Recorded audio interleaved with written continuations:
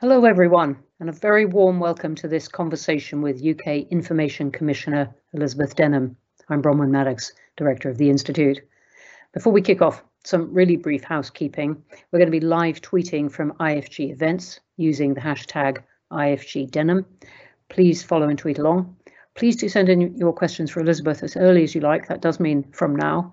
If you give your name and where you're viewing from, it's always great to see that. And you can post your questions in the panel just to the right of your screen. And we're going to have a video and sound recording on our website within 24 hours, thanks to the terrific IFG team. Well, by way of introduction, Elizabeth has been the UK Information Commissioner since 2016 and is now coming right to the end of her 5-year term. She was appointed after several years in regulatory roles in Canada, mainly focused on privacy rights, including 6 as Information and Privacy Commissioner for British Columbia. She's moving on from the Information Commissioner's office at a particularly interesting moment, not only after this extraordinary 18 months that we've had and all the implications that that has had for information rights and indeed for health data, but also because of the department's ongoing consultation on the draft National Data Strategy, the department being DCMS, and that consultation is due to close in November and has a lot of implications for the Information Commissioner's office. With all that in mind, we're going to start off with Elizabeth laying out some brief thoughts, which she has, I'm sure, been simmering for the 5 years, but has brought together for this event. And she's obviously now preparing to hand over to the new Information Commissioner, and no doubt has some even more private tips in mind. We'll then, she and I get into a brief conversation, and we'll answer questions from you, which again, do start sending in as soon as you want. So Elizabeth, really warm welcome, and over to you.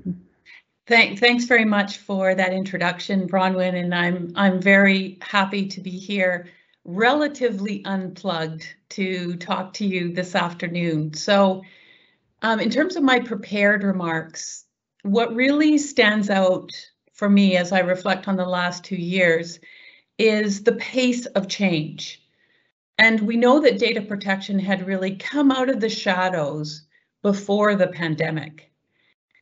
During the pandemic, the value of data protection, discussions about privacy and data protection really shone through.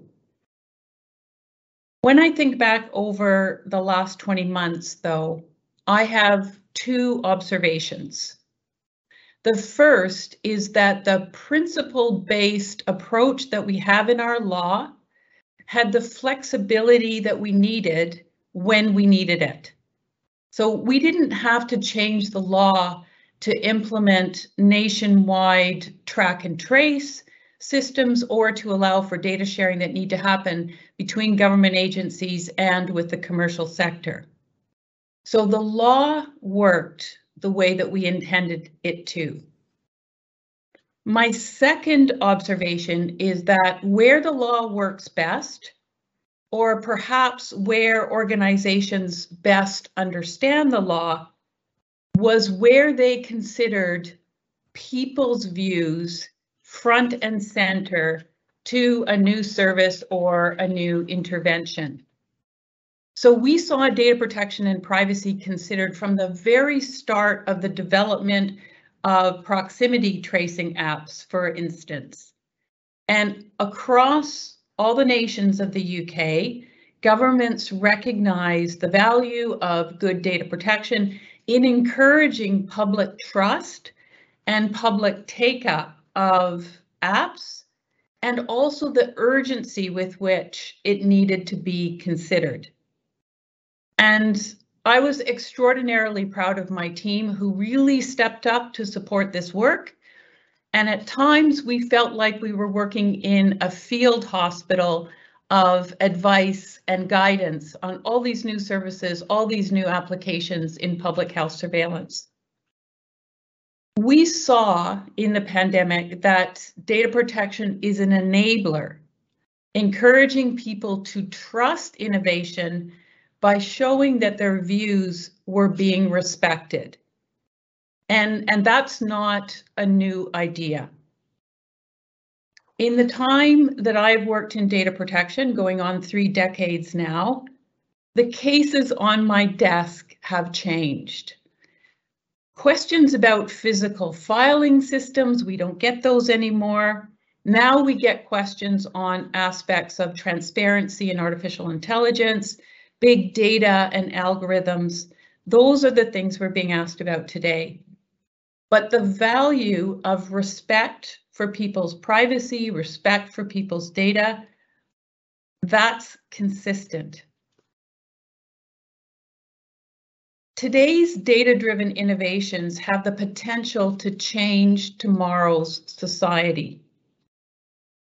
But that only happens if society buy into those technical advances.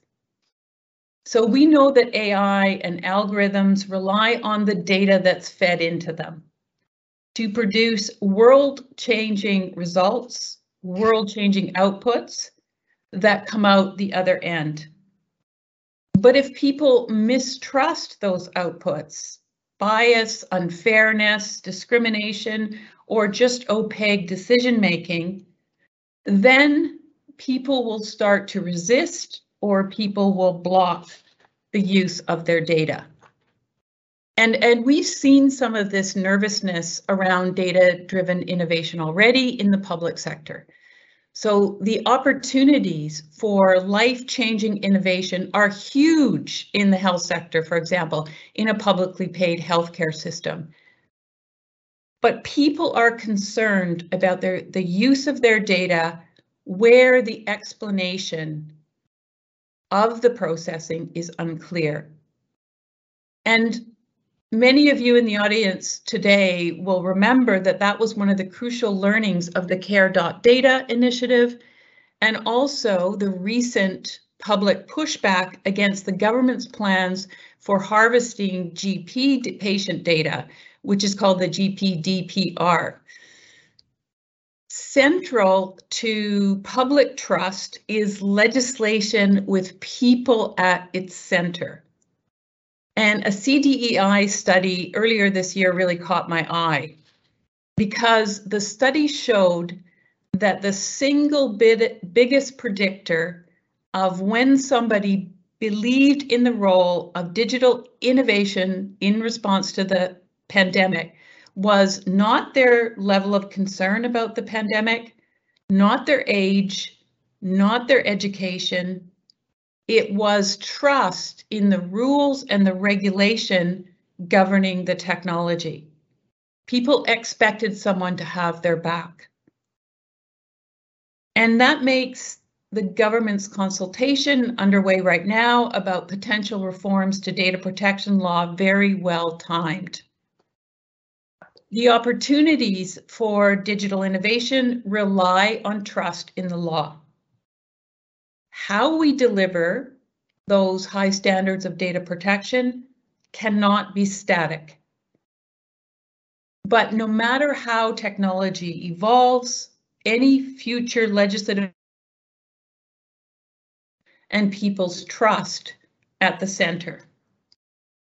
So the opportunities of digital innovation and high data protection standards are two sides of the same coin. Innovation is enabled by high data protection standards. And I'm deeply concerned about any changes to the data protection regime that would remove the centrality of fairness in how people's data is used.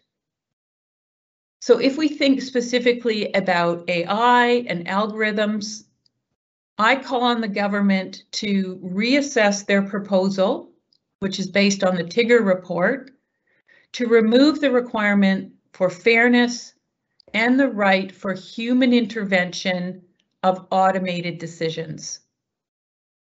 And I believe that removing the requirement for fairness in decisions made by machines risks losing public trust in technologies that offer so much and so many opportunities to society. So, Bronwyn, before we move to a discussion and Q&A, I just wanted to touch on the other side of my mandate, freedom of information and transparency. And the last time that I spoke to the IFG, was in February of 2019 when I discussed my view that the Freedom of Information Act should be extended to cover the works and contracts that are contracted out to the private sector. So when the private sector is standing in the shoes of the public sector, the act. And our push for that recommendation was put on the back burner during the pandemic.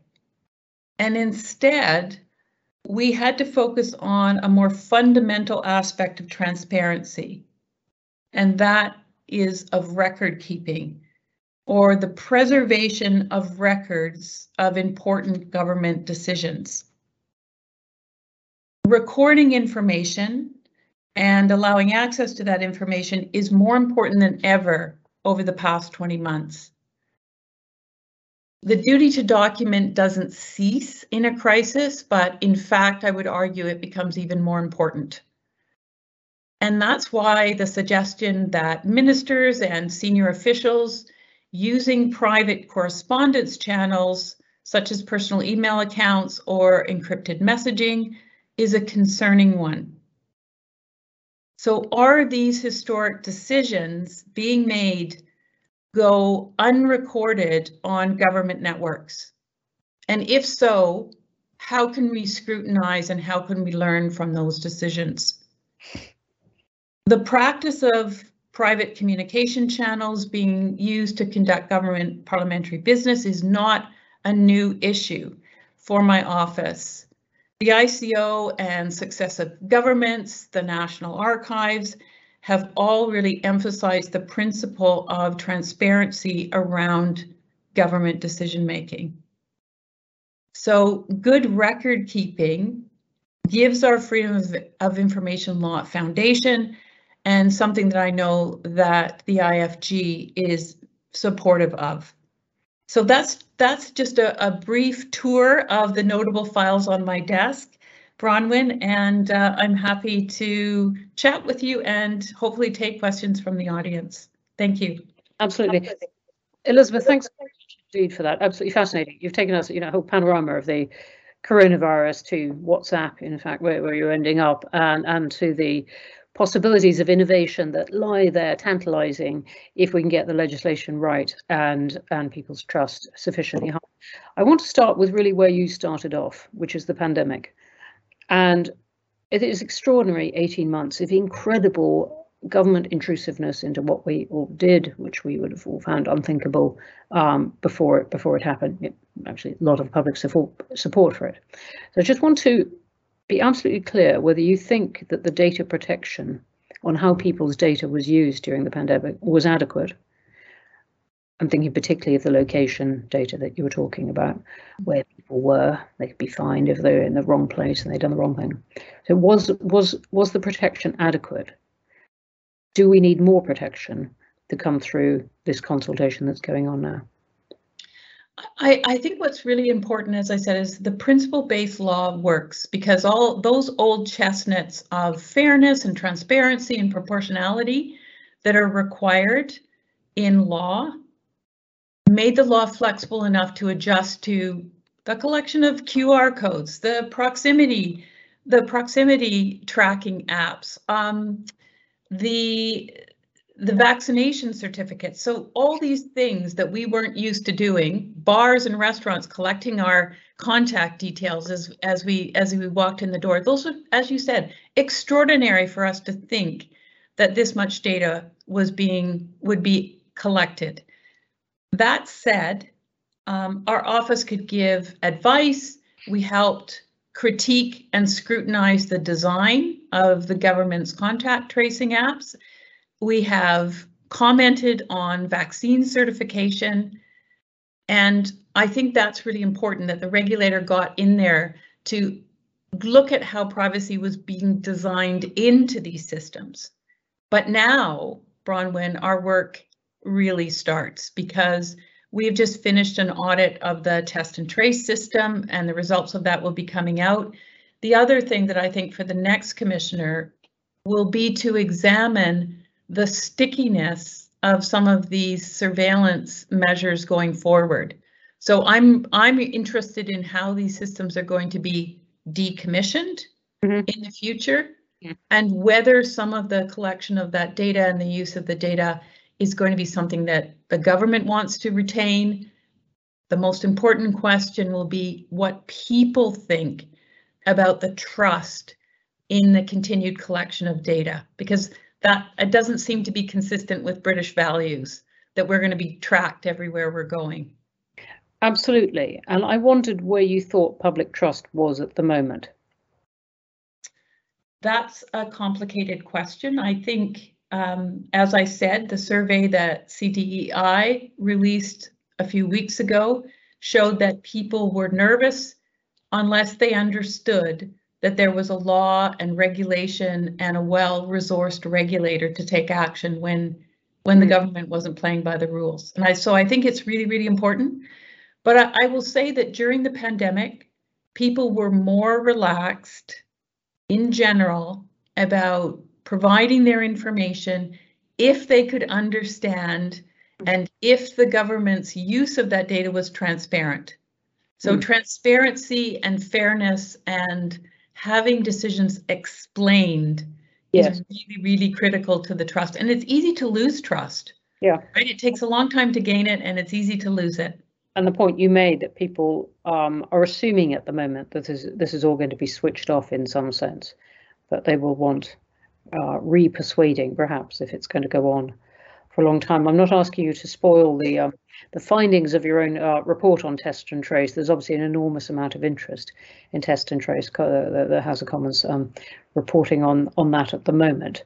But is it your feeling that the protection for people was basically adequate in that? There are all kinds of issues with test and trace, including one of incentives. People don't always want to be traced if they got to stay at home. There's basic issues of incentive that are nothing to do with trust or data protection. But did you feel that the data protection bit of it worked?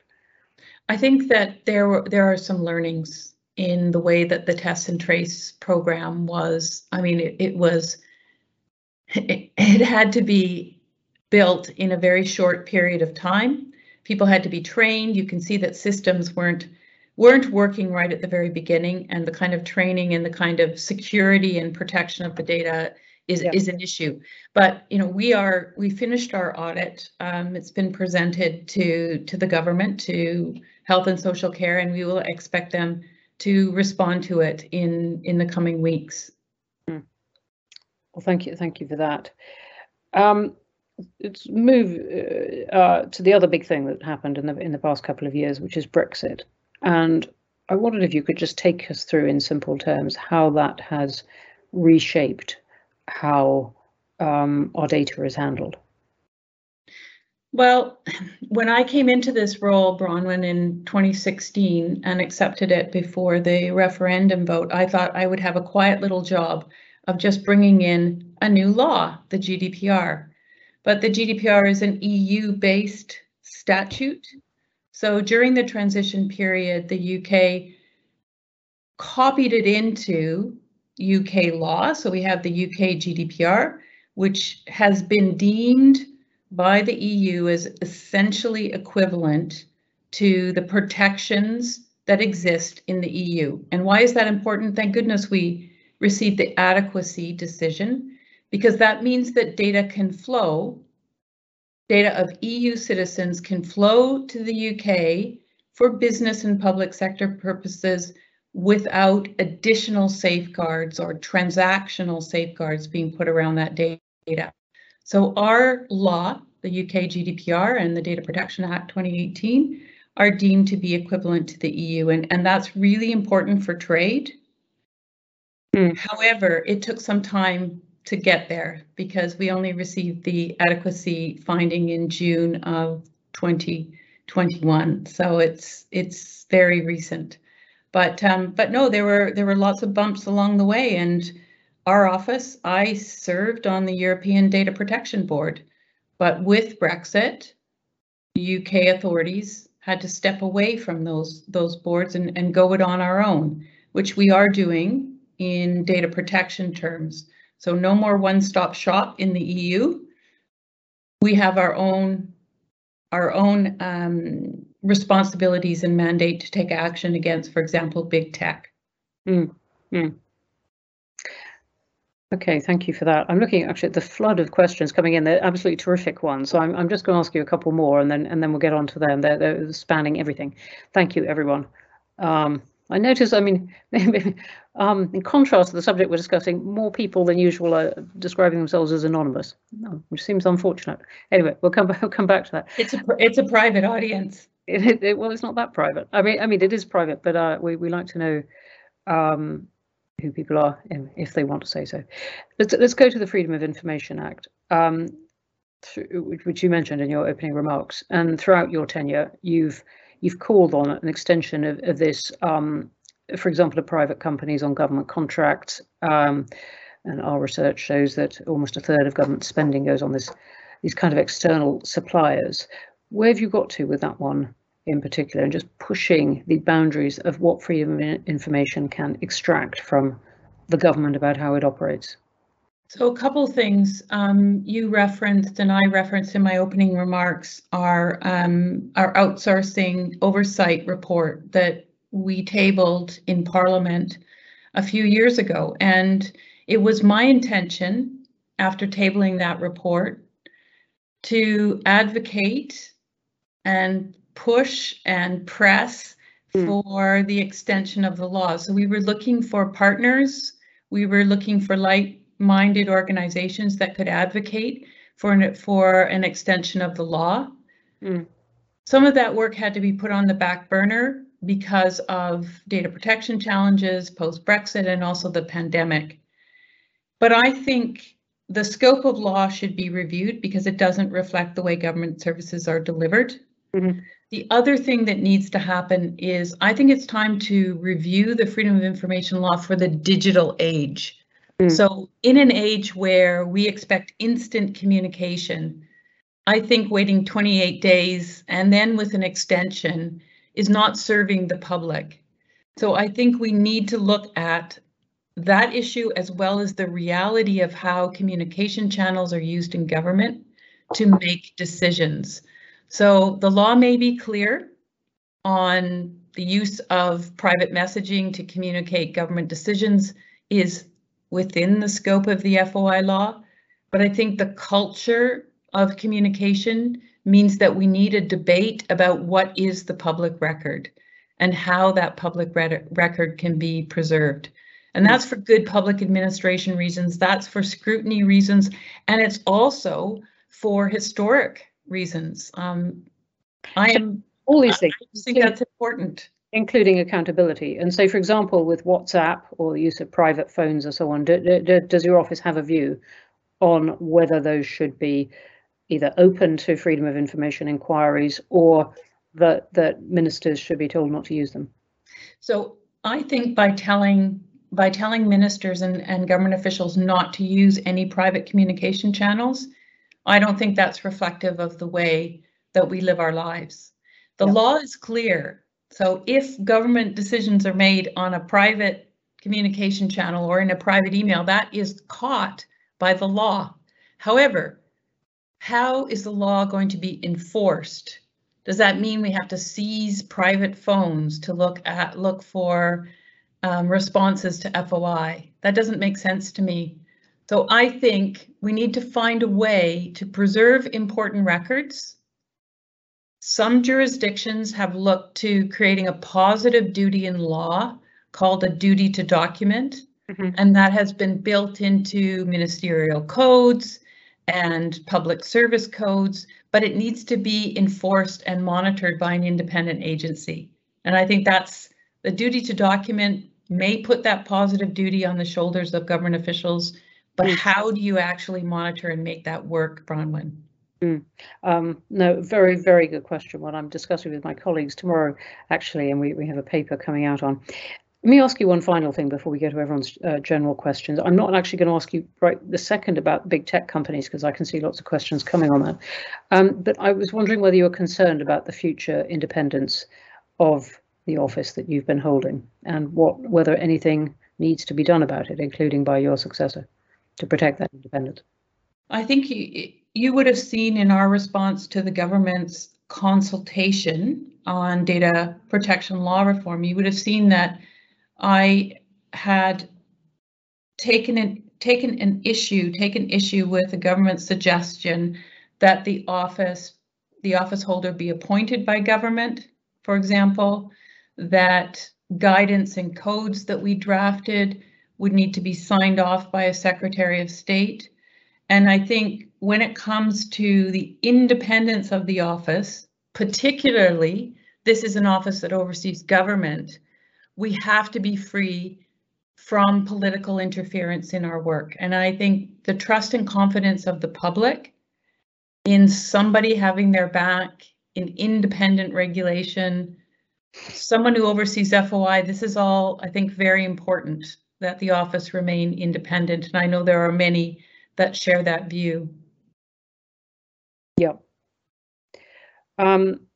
Thank you for that response. And let's go to the questions now, which I'm now looking at, and there's lots of them. All right, let me start. Deborah Newton-Cook in Brussels has said that when she reads press articles not hidden behind a paywall, you can't read the article unless you accept all cookies or go and edit them, which ones you're okay with, which she doesn't do. She's not alone in that because it's quite fiddly. Do you receive any complaints about misuse of data from this source, of people just clicking that box, accept all cookies, and actually what that means for their data? I think that cookies, and again, the oversight of electronic marketing is not the Data Protection Act. It's PECR. Yeah. It's a different law, but we oversee it. I think cookies are sucking the joy out of browsing the internet. And I think everybody thinks that about cookies. So although it's important to get consent from individuals in tracking them online, it needs to be meaningful. Yes. And the way cookie pop-ups and cookie banners are used, they're so frustrating that you have to accept or reject on a transactional basis with every website that you visit. So our proposal that our office put forward to the G7 consideration is to reform the cookie law, to reform the practice so that there would be a way to build your cookie preferences into browsers and software so that it would have some longevity and you wouldn't have to do that. So I'm looking for meaningful consent, Bronwyn, not the kind of consent that comes from frustration and browsing the internet. Yeah, thank you for that. And that is also a good answer to part of the long question from Joanne Rossau in Wales, who says that the data protection legislation, particularly in the case of subject access requests, seems to be hugely abused by organisations. Thank you for that one. All right, there's one saying the ICO appears overburdened. Comment: does the UK need a national data commissioner like Australia to relieve pressure on the job that you've just been doing? I'm not sure what the National Data Guardian in Australia does, if that's a government body or if that's a regulator. But I would agree with the question that are we overburdened? We have 13 statutes that we oversee. Our mandate has expanded and I think will continue to expand. The fortunate thing is over the last 5 years, I've been able to build the capacity of the ICO. So not just in headcount, but in skills and experience. So we have an economic unit. We've hugely expanded our tech and innovation capacity in the office. We have a new fee regime that makes us, I think, a fit for purpose digital regulator. And I'm happy to be handing a fit for purpose digital regulator to John Edwards, who's going to be my successor. We've got some questions about what you should say to him later. There are several questions about Facebook and the big tech giants and holding them. And again, Deborah Newton-Cook from Brussels, thank you for putting this very clearly, what other people have put more length. She's saying we've not seen any prosecution of individuals involved in the illegal harvesting of data by Cambridge Analytica through Facebook during the Vote Leave campaign in 2016. People have a lot of concern about why should they have confidence in their data being protected. And again, it goes to your early points on trust, but where does regulation of the big tech companies come into this question? So just just to respond on the first point, Cambridge Analytica was prosecuted by our office, and the directors were struck off the register. So there was action taken. The company went into receivership. So we had their kit because we had seized their servers to do the investigation. We also fined Facebook the highest possible fine that we had in our toolkit at the time, which was £500,000, probably a measly amount for Facebook. But we now have fines up to 4% of global turnover. I think some of your audience will know that we have an ongoing investigation with TikTok, which has raised a lot of allegation and concerns about children's privacy. And so we are conducting investigations into big tech now, but we have the mandate and the authority, now that we're outside of the EU, to investigate and scrutinize these companies ourselves. So most of the companies operating in Europe used to be in Ireland and the Irish would be their lead supervisory authority. Thank you for that, and that's also a very good question. Answer to another question that had come in, anonymous this one, but that person asking to what extent the UK's withdrawal from the EU completely changes the position of the ICO, as it will, the question is saying, be able to independently investigate and go after big tech and the likes of Facebook, Twitter, Google without, it goes on. And I thank you. I think you've anticipated and answered that one, that you can do exactly that. One from Alice Phoenix, shout out UK. She feels that we've got a media literacy crisis in the UK. Many people, particularly young people, don't understand how their data is used. Her question is whether you think the government has a responsibility to increase user understanding and spell out, or force companies to spell out how that data is used. I think if we're talking about children in particular, I think our kids code, the age appropriate design code, goes a long way to requiring companies to design their services likely to be accessed by children to make them transparent and to limit the way that data is shared. So I think that's an incredibly important regulation. But I agree with you, if we are going to raise good digital citizens, then it's the responsibility of government, it's the responsibility of regulators, educators, communities, and I think families to be able to teach the kids to be safe online, but also to be able to be autonomous and to experiment online. So that's another thing I think is very good, is a very strong component of our kids code. It recognizes that kids will be online and requires companies to take the responsibility to design services so that they work for kids. Thank you for that. An interesting one, slightly different, anonymous this one. Organisations disclose data breaches to the to your office, to the Information Commissioner's office. Have you learnt anything from the range of breaches that you've seen? Yes, we also do. Yeah, I'll tell you what it is, but I mean, we investigate certain breaches when they reach a certain threshold, and we take the breach reports and we turn them into a quarterly report. So if you look on our website, you'll see what our findings are in the last quarter in terms of the root causes of data breaches. I am continuously disappointed by the lack of, I think, even the most basic cyber security arrangements in place in organizations. And although people are very concerned about ransomware, and that is certainly on the uptake, the steps that need to be taken to just protect the back doors, the simple steps that need to be put in place to train staff on scam emails, etc. I think there's a lot more that could be done at the basic level to protect our networks. So not all of the breaches are due to sophisticated criminal gangs from around the world. So back to basics, I would say, for organizations to just protect their networks. Really interesting point. Thank you very much indeed for that. Okay, another one, again without a name, as I said, it's a thing today. You represent a fine tradition of Canadian citizens working for the UK government or for the UK. What advice would you give others coming from abroad to work in the British system? And your successor, of course, coming from New Zealand. Yeah, I was just going to say another Commonwealth country, another citizen, a Commonwealth citizen who's succeeding me in this role.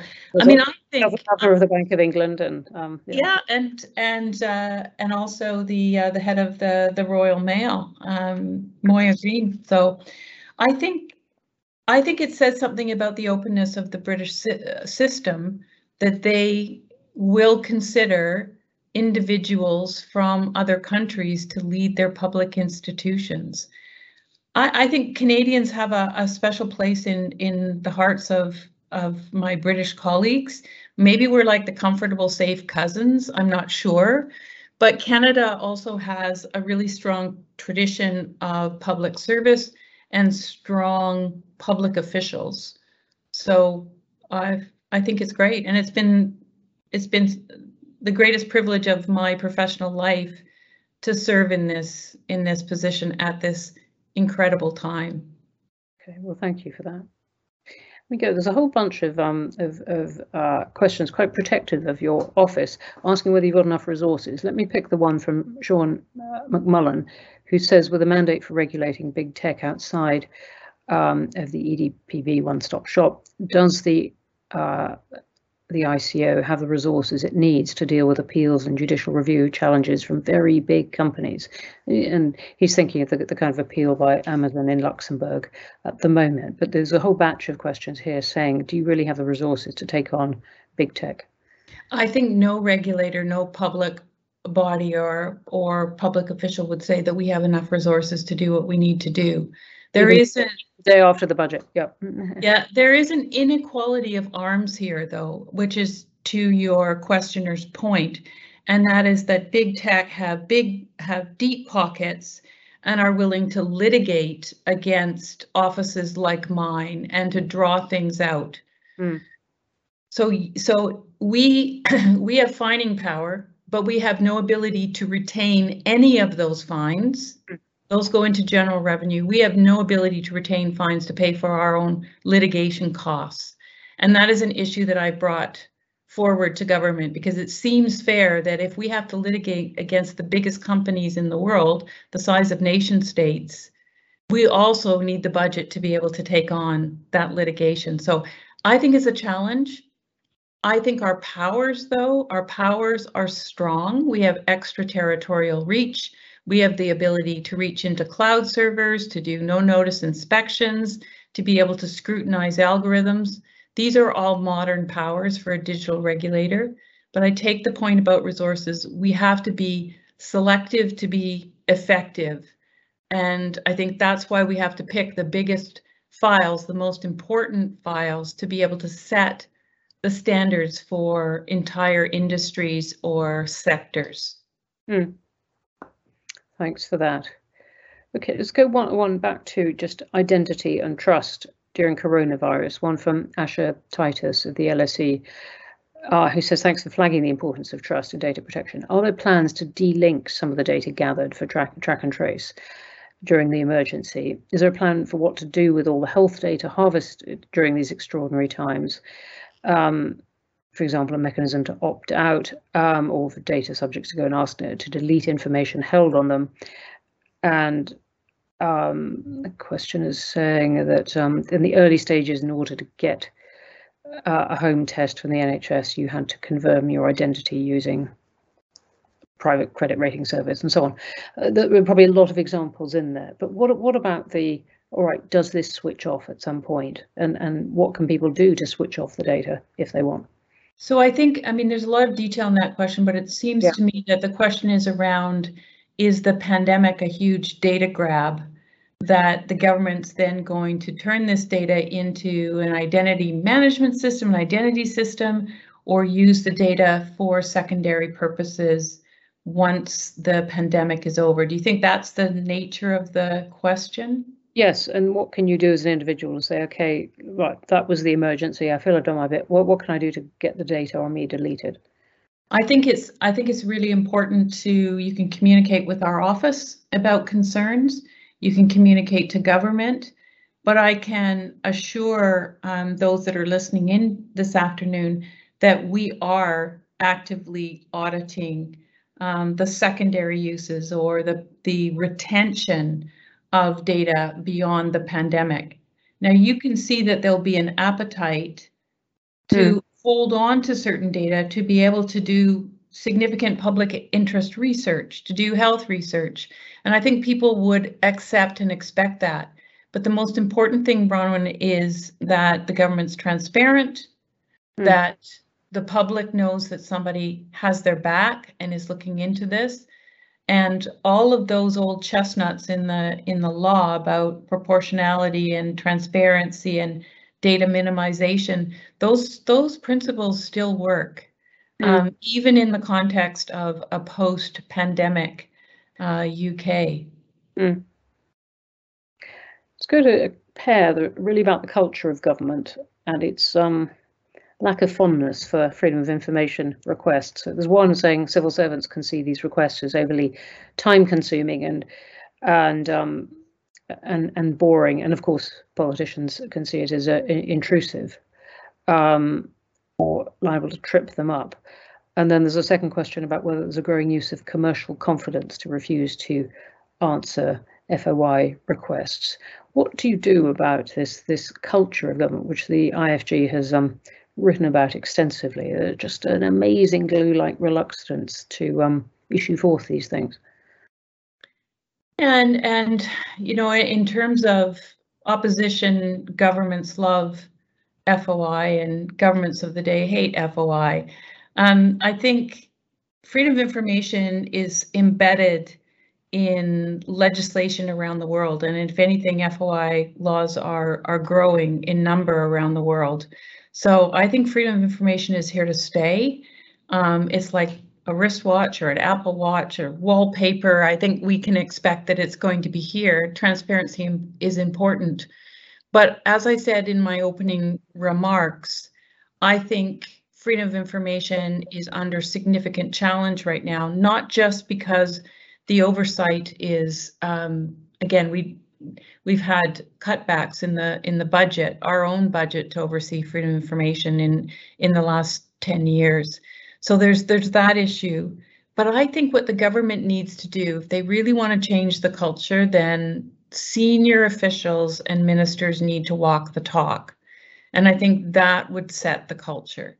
So, I mean, there are some leaders and permanent secretaries and others that walk the talk when it comes to the importance of transparency. But my recommendation about debating what is the public record and what are the responsibilities of officials and ministers is really, really important, especially in a world of transitory communication. Yep. Thanks very much indeed for that. Let's see. Okay, we've got about 2 minutes left. There is a batch saying, what is the best advice you would give to your successor? Money, law, and courage. I think those are the three elements that a commissioner needs, and you need the resources to be able to do the work. You need the law that has the right powers and the right processes to be able to take on the challenges of big tech, for example. And then the courage and the judgment, because all of us have limited resources, you have to have the courage to do the big files. And what has worked for our office is that we've taken an ecosystem approach to our regulation. And that means instead of playing whack-a-mole with one company at a time, we actually look at the whole ecosystem. So think of the work that we did in data and democracy, where we didn't just look at Cambridge Analytica and Facebook, but we looked at platforms and data consultancies and data brokers and political parties, because you have to understand the whole system to make meaningful change. So law, money, and courage.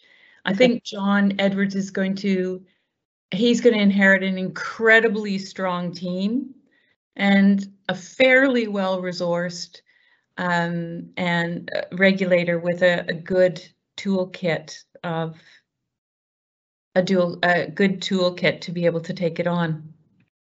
Thank you for that and that question, in its clearest forms, from Catherine Walters. Thank you for that. I've got one tiny factual one. Someone said we can see quarterly reports for breaches posted. What is the website name? Our website? So it's your website. It's our website. Sorry, the ICO website. Yes. Yeah. So thank you for that factual question. But that is all we have time for. We have lots more terrific conceptual, legal, moral, practical questions there, but we can't get to them. Thank you very much, though, for asking them.